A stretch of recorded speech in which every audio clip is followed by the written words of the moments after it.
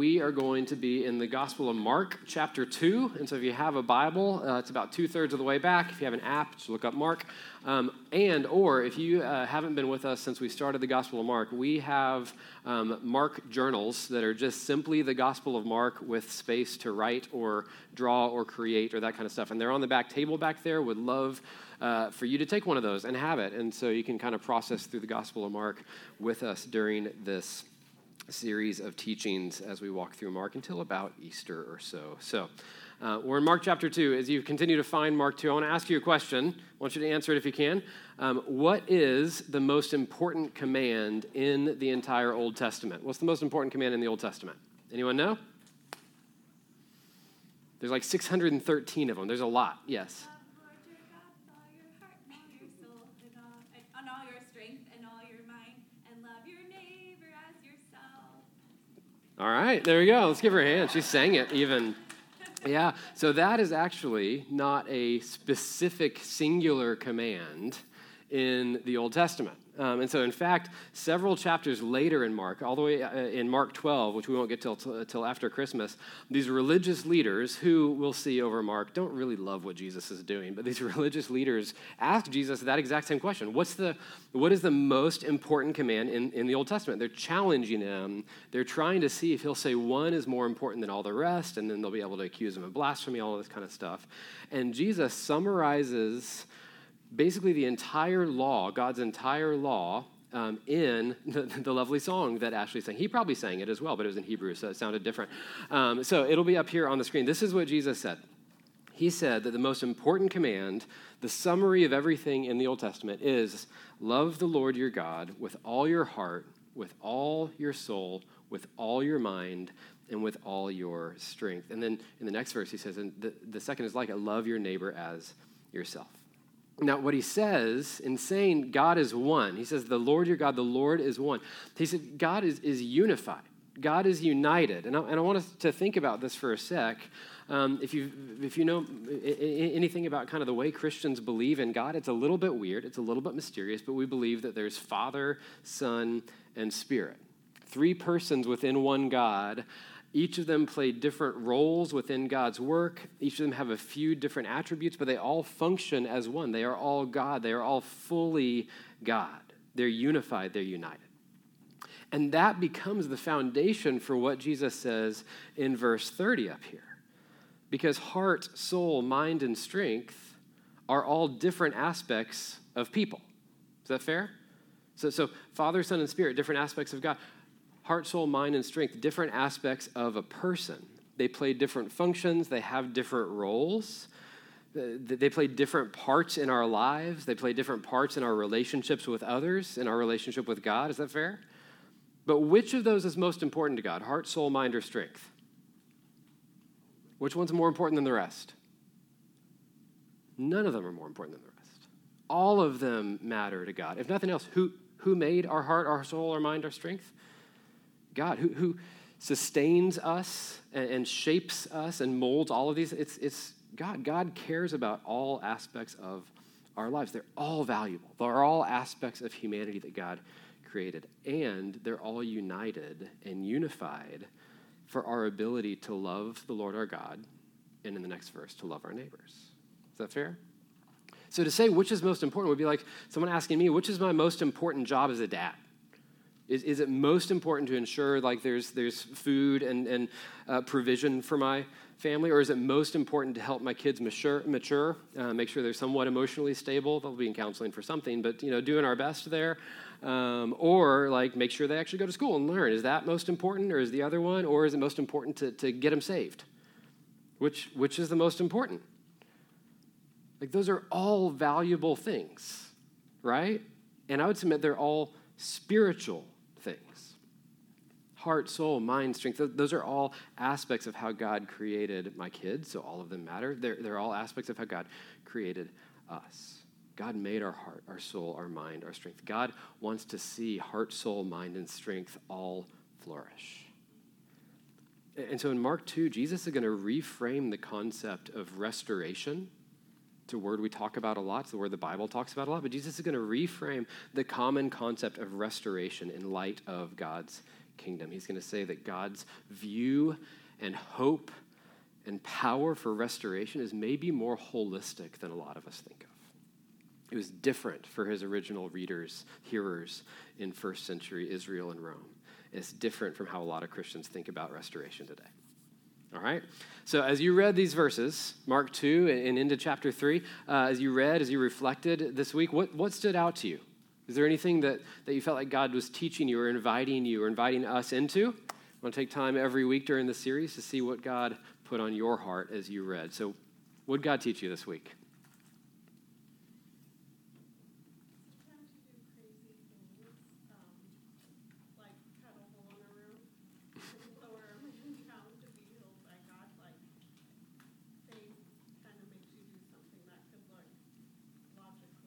Yeah, faith makes you, I like how you said that, faith makes you do things that look logically crazy to other people.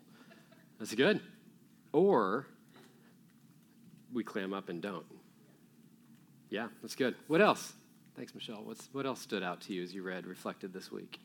I always like to hear, it's one of the few times when Jesus responds when they say, how dare you heal this guy, paralytic. And he answers like Jesus and says, which is easier to say, to do, heal me, whatever. And then he says, but by the way, just make sure you know I have the authority to do it. Yeah. And he just does it in front of them. And I've always thought that was kind of baller. Yeah. Yeah, maybe this is attributed. I read a lot of sarcasm into Jesus in this chapter. Like, oh, which is easier to do this or that? Oh, look, I can do this. Yeah. Who knew? Yeah. Yeah, kind of baller of Jesus, to quote you. It's good. Anything else stand out? Yeah. This is kind of a plug for the middle schoolers, but we're talking about big questions. And if you notice on here, they ask questions of Jesus, and he answers every one of them. Sometimes it's with some sarcasm, some snark, and sometimes it's not the answer that they want to hear because he sees their heart. Yeah. Questions, but he always answers. Yeah. Yeah, that's good. Jesus does always answer these questions. But he answers, and just to repeat it, he answers in a way that gets to really the heart of, even if not what they're asking, the heart of why they're asking. That's good. One more? Anything else? Go for it. An arm wrestle? Like in the chapter before, it talked briefly about Jesus being tempted for the 40 days in the wilderness. And in, some of the other gospels, it's like, he was devil offered him all to reach the world and all that stuff.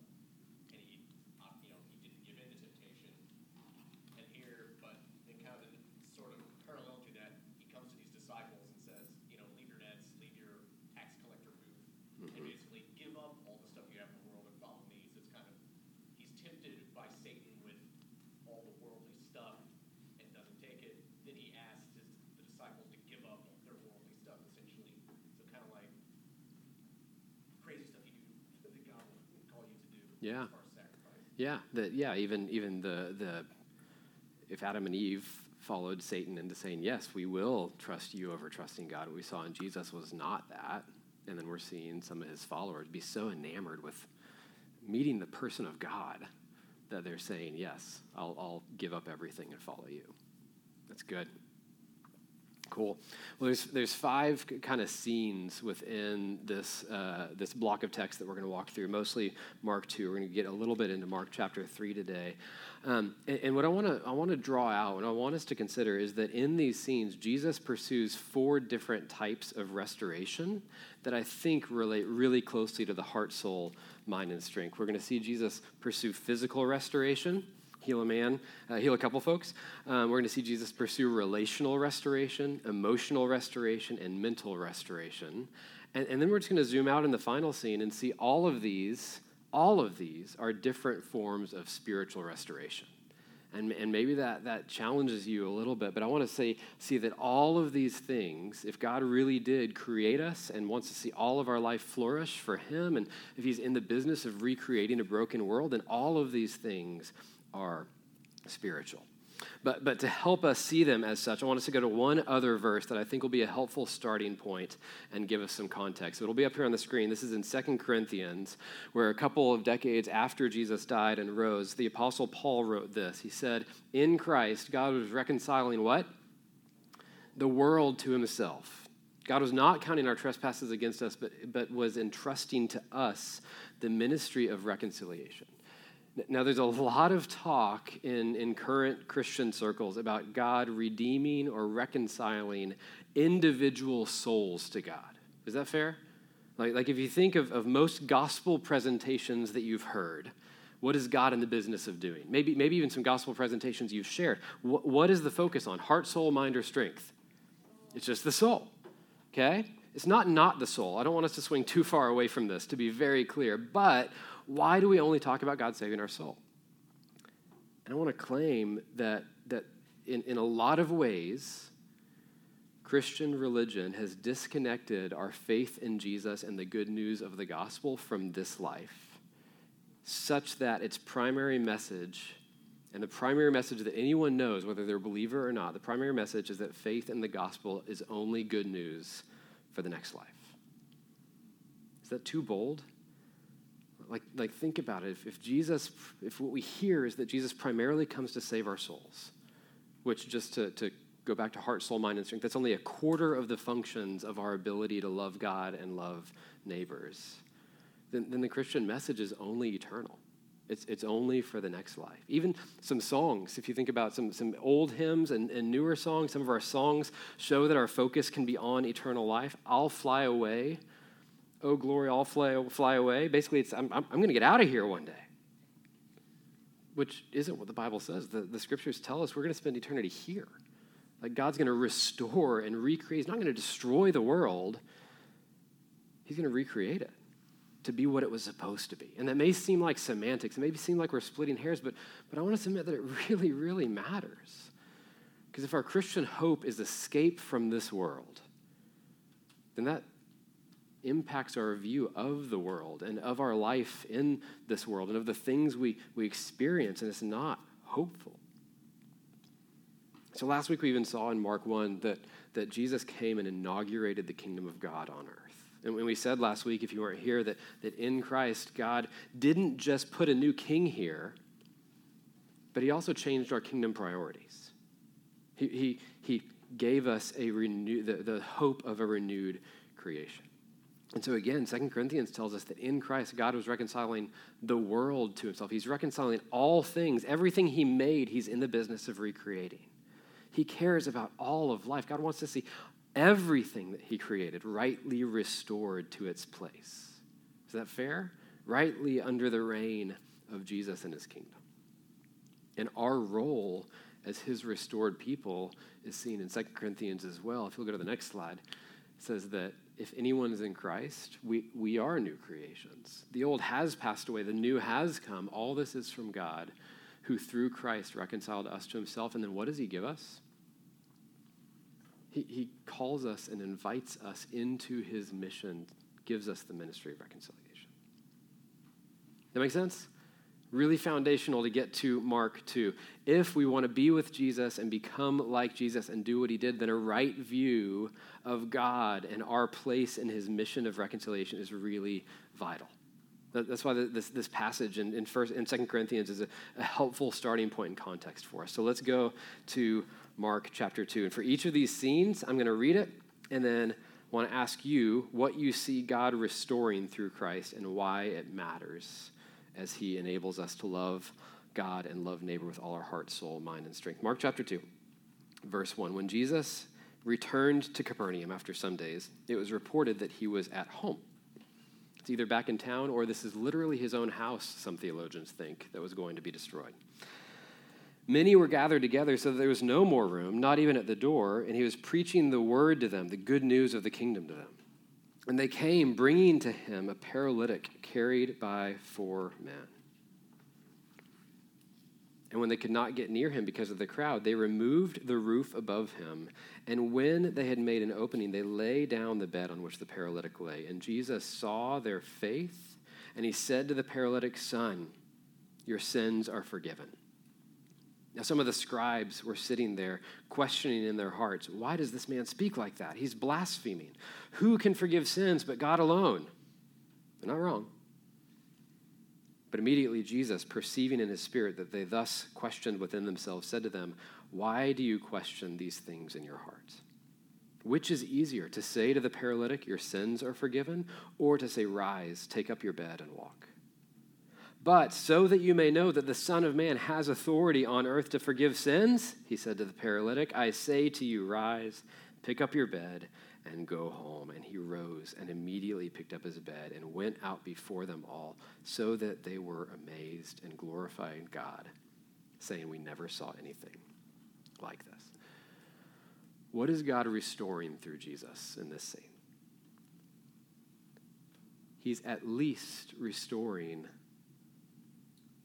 physical broken bodies. He's at least pursuing physical restoration. Jesus helped this man with a physical infirmity to be enabled to love God and neighbor with all of his strength. Like, the guy's friends couldn't get to Jesus. At the time, roofs were flat. They were just a bunch of pitch and tar kind of stuff, and they had cross beams with hay, we would say, and sticks and this kind of stuff. And so they started to dig, and the crowd beneath it has, stuff raining in on them. The literal term says they unroofed the roof. That's just a cool way to say it.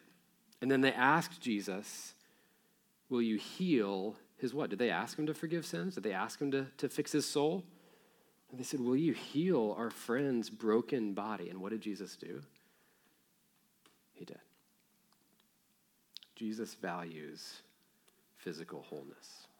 Jesus values physical restoration. But how was that healing also spiritual? Yeah, he said, which is easier, to heal someone or to say your sins are forgiven? And he did both. He said, I'll heal your body, but I'll also heal something deeper that you didn't even ask for. He even says that he saw his friend's faith, right? These friends had faith that he could heal. Who didn't have faith? The scribes, the folks who had studied the law, who knew that a Messiah was coming. They didn't have faith, but he saw the friend's faith and healed. And people said, we've never seen anything like this. So then Mark continues. Verse 13, he went out again beside the sea, and all the crowd was coming to him, and he was teaching them. And as he passed by, he saw Levi, the son of Alphaeus, sitting at the tax booth, and he said to Levi, follow me. And Levi rose and followed him. And as Jesus reclined at table in his house, many tax collectors and sinners were reclining with Jesus and his disciples. For there were many who had followed him. But pay attention to that. There were many tax collectors and sinners who had followed Jesus. Also, the term sinners means like there were tax collectors and also humans who followed Jesus, because that's all of us. But the scribes and the Pharisees, when they saw that he was eating with sinners and tax collectors, and said to his disciples, why does he eat with tax collectors and sinners? And when Jesus heard it, he said to them, those who are well have no need of a physician, but those who are sick. I came not to call the righteous, but sinners. What's God healing through Jesus in this scene? I want to submit that at least Jesus is pursuing relational restoration. He helped a man with the worst of the worst reputations, who is known as an outcast, and he restored him to who? Restored him to community? Restored him to God. In this sense, he's helping Levi, enabling him to love God and neighbor with all of his soul. The tax collectors were known as traitors. They were natives who had essentially sold their souls to work for the enemy. They worked for Rome. They were expelled from the synagogue. They were disallowed from giving testimony at trials. Like, they were the scum of the earth. But rather than expelling him from God and the religious circles, what does Jesus do? He invites him in. He invites him back into true faith, into a relationship with God. He said, there's value in you. even though your soul has been sold to the enemy.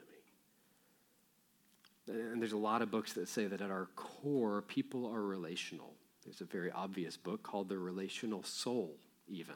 This is without relationships, our souls wither and die. It's about being restored, our souls being restored to other humans. It's part of our humanity and about our souls being restored to God.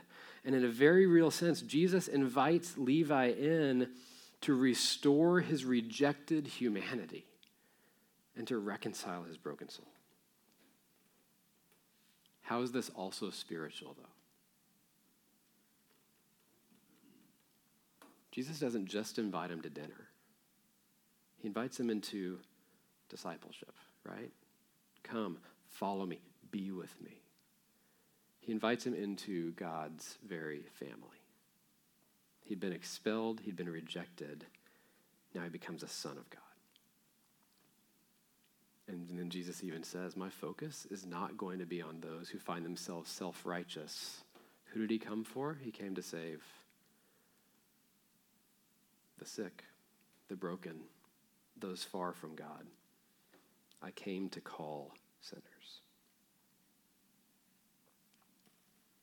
Do you see how Jesus cares about what is seen and what is unseen? How he cares about the soul, the eternity, but he also cares about the present? He's pursuing this holistic restoration, and he is going to just continue right on doing the same. Verse 18, John's disciples and the Pharisees were fasting, and people came and said to them, why do John's disciples and the disciples of the Pharisees fast, but your disciples do not fast?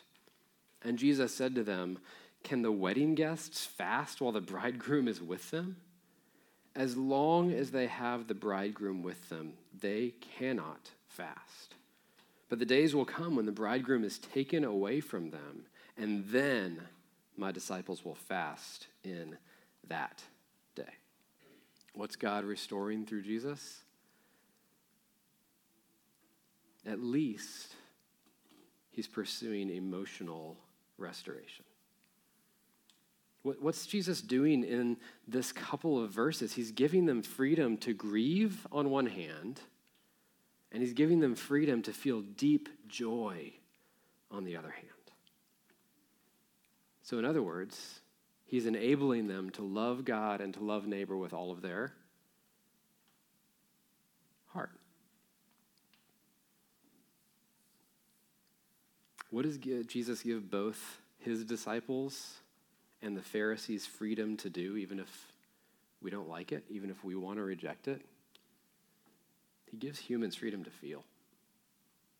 It's right and good to fast, Jesus says. And we don't have time to do kind of a biblical theology of fasting. There's a lot of reasons people fast. The Pharisees, just because they were Pharisees, okay, it was part of their rule, part of their employment package. They fasted 2 days a week, Tuesdays and Fridays. They fasted. No questions asked. Tradition, they do it. John's disciples, though, are fasting for a different reason. Why are they fasting?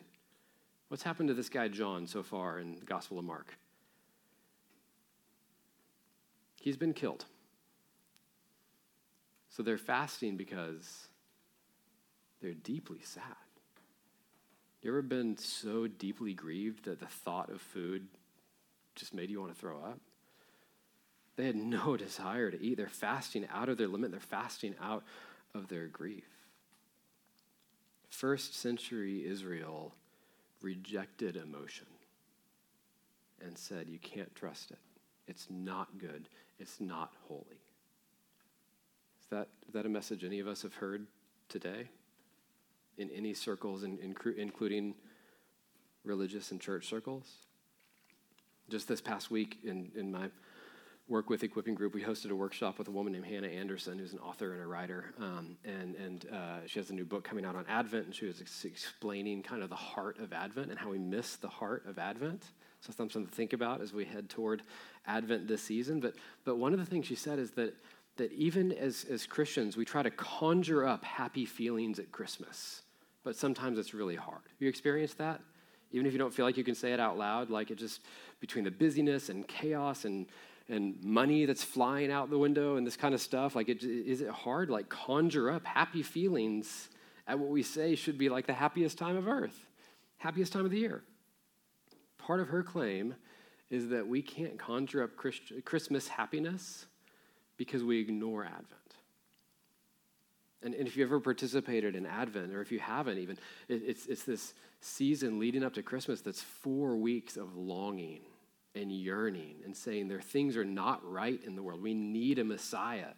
It's echoing kind of 400 years of silence between the Old Testament and Jesus' coming. And some of Hannah's claim is that it should be a season of longing and lament that then, if we engage it, makes Christmas feel all the more glorious.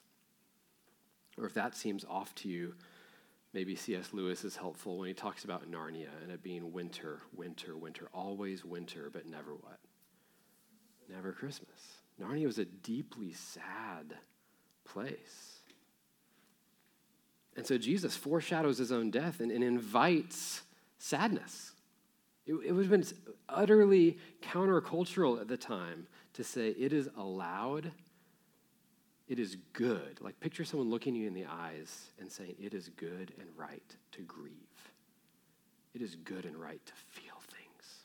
It's good and right to weep. It's okay to be sad. Elsewhere in the scriptures, it's okay to be angry. It's okay to be frustrated. There are things in this broken world that break God's heart. And for most of history, lament has been part of the faith of God's people. And so Jesus says it's okay to be sad and to fast. He gives us a right view. He restores a right view of quote-unquote negative emotions.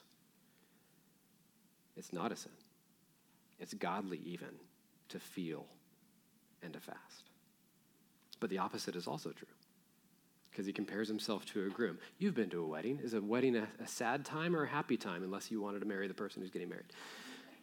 Like, it's not a time of fasting, right? It is the utter time of feasting. And so as long as Jesus is with you, hear me on this, as long as Jesus is with you, and church, when is Jesus with us? Behold, I am with you always. As long as he's with us, we have access to true, lasting, deep joy that surpasses all of the circumstances we'll ever face. Like, we have reasons to celebrate more than any other people in the world. Do we look like it, or does our joy rise and fall based on the people around us and the circumstances around us and the stuff around us? I'd ask you this week to think about, what is it that makes you kind of put on your proverbial sackcloth and ashes and fast and mourn? Is it stuff that would break God's heart, or is it stuff that you're just like, Because if it's stuff that breaks God's heart, that's allowed. Fast and mourn. Emotions are good and right, and also Jesus is your source of lasting joy. Last vignette in chapter 2. Your chapter probably doesn't break here, but the chapter divisions were added later, and I think you'll see why. I think starting in verse 21, it fits better with what's coming next. So starting in verse 21, no one sews a piece of unshrunk cloth on an old garment. If he does, the patch tears away from it, the new from the old, and a worse tear is made. And no one puts new wine into old wineskins. But if he does, the wine will burst the skins, and the wine is destroyed, and so are the skins. But new wine is for fresh wineskins. One Sabbath, Jesus was going through the grain fields, and as they made their way, his disciples began to pluck heads of grain, and the Pharisees started saying to him, "Look," you just get this picture like these naysayers are just following Jesus around going, "What? No, that one. It's like their Twitter followers. Why are they doing this thing that is not lawful on the Sabbath? And Jesus said to them, have you never read what David did? That's like the ultimate insult, by the way, for folks whose entire job was to read and teach the Old Testament. Have you never read? You never read what Jesus did when he was in need and was hungry, he and those who were with him?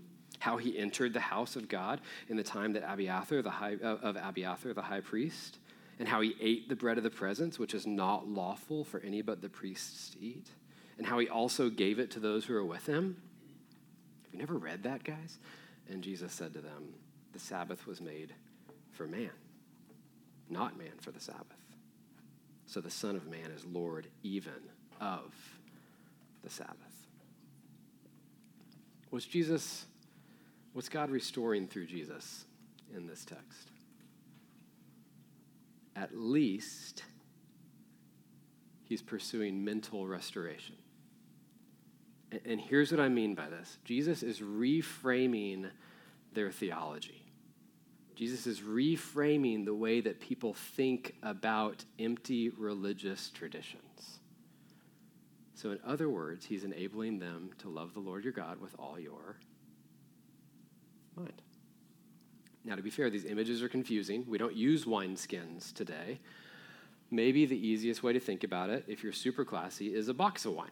Okay? If you ever opened up a box of wine, there's the plastic thing in there. It's called a bladder. Fun name. It flexes, right, to hold the wine. Back then, though, it was like that, but just leather. And so over time, the bladder, the wineskin, would get dry and crack. And Jesus' point is you couldn't just sew on a new patch because the wine would seep out through the new seal. Similarly, what he's saying is you can't add a whole new message to your old religious traditions. To make it the most clear possible, you can't just stack on top of the law a new gospel. You can't just make it all the old stuff, plus also we'll dabble in these other things. Polytheists do this a lot. Like, oh, you've got a new God over here, might as well add that onto our gods just in case that one's the right one. Jesus says you can't do that. And so for all the religious traditions, he's saying, I'm not coming with something just to add to it, to sew on. It's not going to work. I'm coming with a whole new wineskin, a whole new way of thinking about God and about religion and about traditions. At the core, religion says, do good, and God will love you. Think right and act right. And it's our thinking that leads to our acting. And the religious leaders that he's talking to, they'd even taken God's law, some of you know this, and put like another layer, a concentric circle layer of rules around God's law so that you wouldn't even come close to breaking God's law. And then they put another layer around those rules so you wouldn't come close to breaking those rules that might put you closer to breaking God's law. And this is what we call legalism. This is what we call empty religious tradition, but this is how people thought in that day. Jesus says no.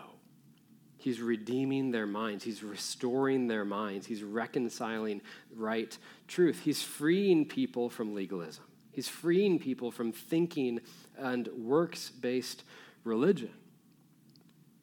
And so he, like David did before him, we're not going to get into the whole story. You can kind of follow exactly what happened in Jesus' words. But he, like David before him, broke one of the rules around God's law that these people had put in because he was hungry and needed food. How is that spiritual? How's the restoring of religious thinking, the restoration of our minds also spiritual? Here's the mental image that Jesus is giving, is that preserving life and nourishment of any form, physical, emotional, spiritual, whatever it may be, preserving life and nourishment is more important to God than a 24-hour Sabbath law. Life is more important to God than a number of hours.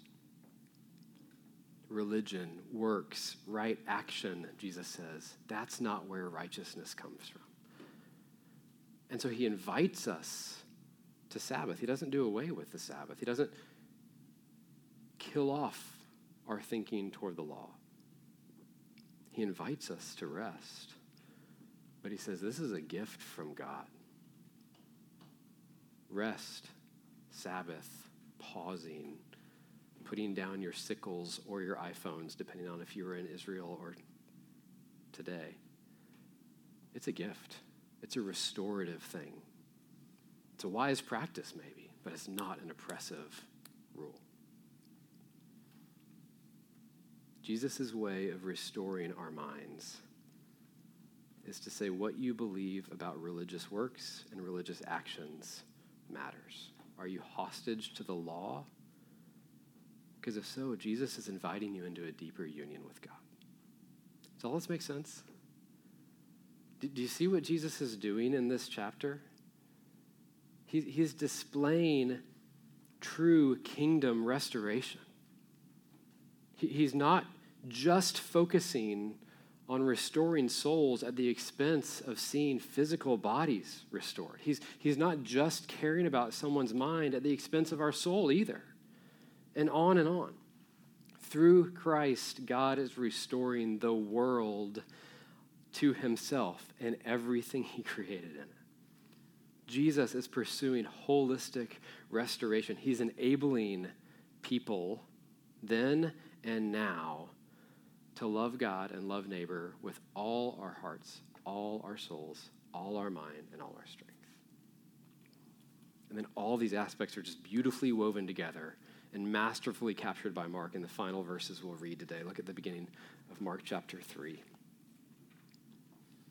Again, Jesus entered the synagogue, and a man was there with a withered hand.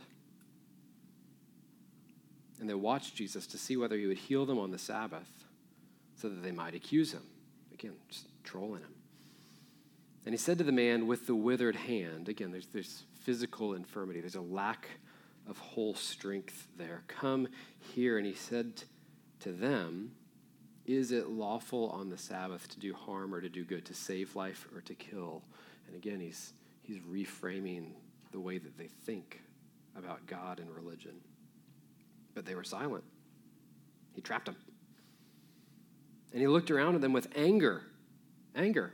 Again, there's emotional things that Jesus experienced. It must be okay for us to be angry at times. But he was grieved, another emotional word, at their hardness of heart. And he said to the man, stretch out your hand. And he stretched it out, and his hand was restored. And the Pharisees went out and immediately held counsel with the Herodians, who we'll see in a few weeks, against him, plotting how to destroy him. So he sees another man with another physical infirmity, and Jesus cares and restores his strength. But he does it in a way that, again, battles the way that folks thought about religion, works-based law, and he renews their minds. He says this is a proper understanding of how you should think about the law. But he was grieved, and he was angry primarily at what? The fact that they thought about things wrong? No, it was their hardness of hearts. Heart, mind, strength. Jesus cares about all of them. All of them matter. All of them are spiritual. And again, to be clear, does Jesus also care about the man's soul in this scene? Yeah. His entire ministry was marked by Jesus focusing on God and on souls as well as hearts, mind, and strength. The point that I hope we're drawing out is that there's a spiritual aspect to every kind of restoration.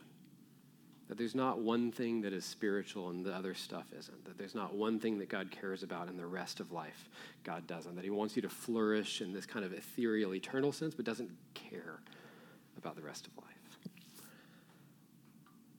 And here's where I want to land. Is to say that for some people, the route to a restored soul is easy. Like, just, some of these people, they just have great faith and things just click for them. They don't question, they don't struggle. But for others, a route to see a soul restored is a lot longer and a lot harder. Is that fair? And for some people, they need some sort of physical restoration to open their eyes to their need for something more. For some people, they need to see some emotional or mental restoration first. And if our religion disconnects faith in Christ and the good news of the gospel from this life and the things that Jesus wants to restore, Jesus would come and look at us as his ministers of reconciliation and give us a bigger, better view and say that faith and the gospel is good news for eternal life. Let's not lose that, but it's also good news for this life also. And there's folks, I have to believe there's folks that Jesus wants to see their souls restored, that the way it's going to happen is through one of these other longer, harder paths. So some people around us are open to ways that God offers healing. And some people are open to the way that God offers healing through us, because again, we're part of this kingdom. We're part of the ministry of reconciliation. There's other people around us who are not open to it. The Pharisees were not open to it. The response to all that they saw, physical, relational, emotional, mental, spiritual restoration, what was their response to all of that? They went and plotted to kill Jesus. And you know what? They accomplished that goal. They did destroy Jesus in one sense. Is that fair? But Jesus didn't stay destroyed. And as a fully human on earth, stick with me, little distraction happening now. But as a fully human man on earth, Jesus didn't physically, relationally, and emotionally heal everyone that he came in contact with. But he did offer spiritual restoration to everyone. Jesus can restore every heart, every soul, every mind, all strength for eternal life on earth, even if people don't see it in this life. So hear me, whatever you are facing, you can be made whole, whether this life or the next, in and through King Jesus. Is that good news? All right, let me pray for us. Father, as these kiddos come back, I thank you for the fact that you love them and you love their heart, souls, minds, and strengths, and you made their heart, souls, minds, and strengths, and you love us, and you want to see us flourish, and you made our whole hearts, souls, minds, and strengths as well. So God, I pray that you would meet us, even in this moment, as we're wrestling with various physical things, emotional things, mental things, soul-level things as well. Would you heal those things? Would you do that for your glory, for our joy? It's in your Son's name. Amen.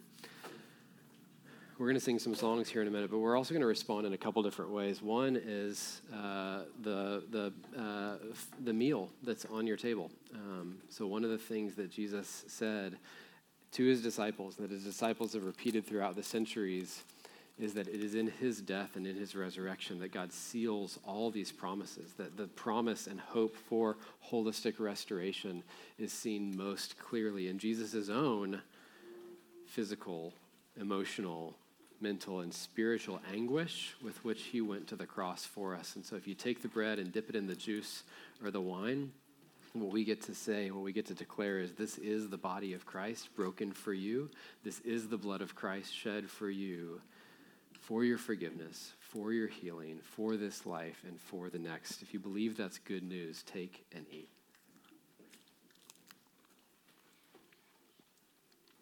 And the other thing we're going to just give you some space to do around your tables, in your minds, with your mark journal, whatever it may be, is just to spend a little bit of time praying. Perhaps you're walking through something physical and you would love for God to heal that thing, but maybe haven't had faith that God actually cares.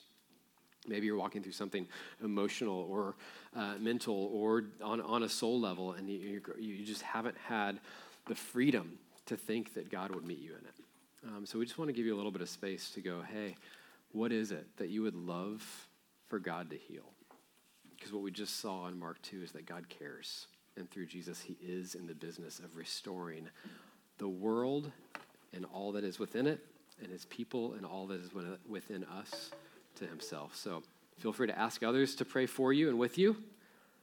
Feel free to pray on your own. A couple of us will be in the back if you want to come and ask us for prayer as well. But then in a few minutes, we'll sing songs to the one that we believe heals and cares and knows. Cool?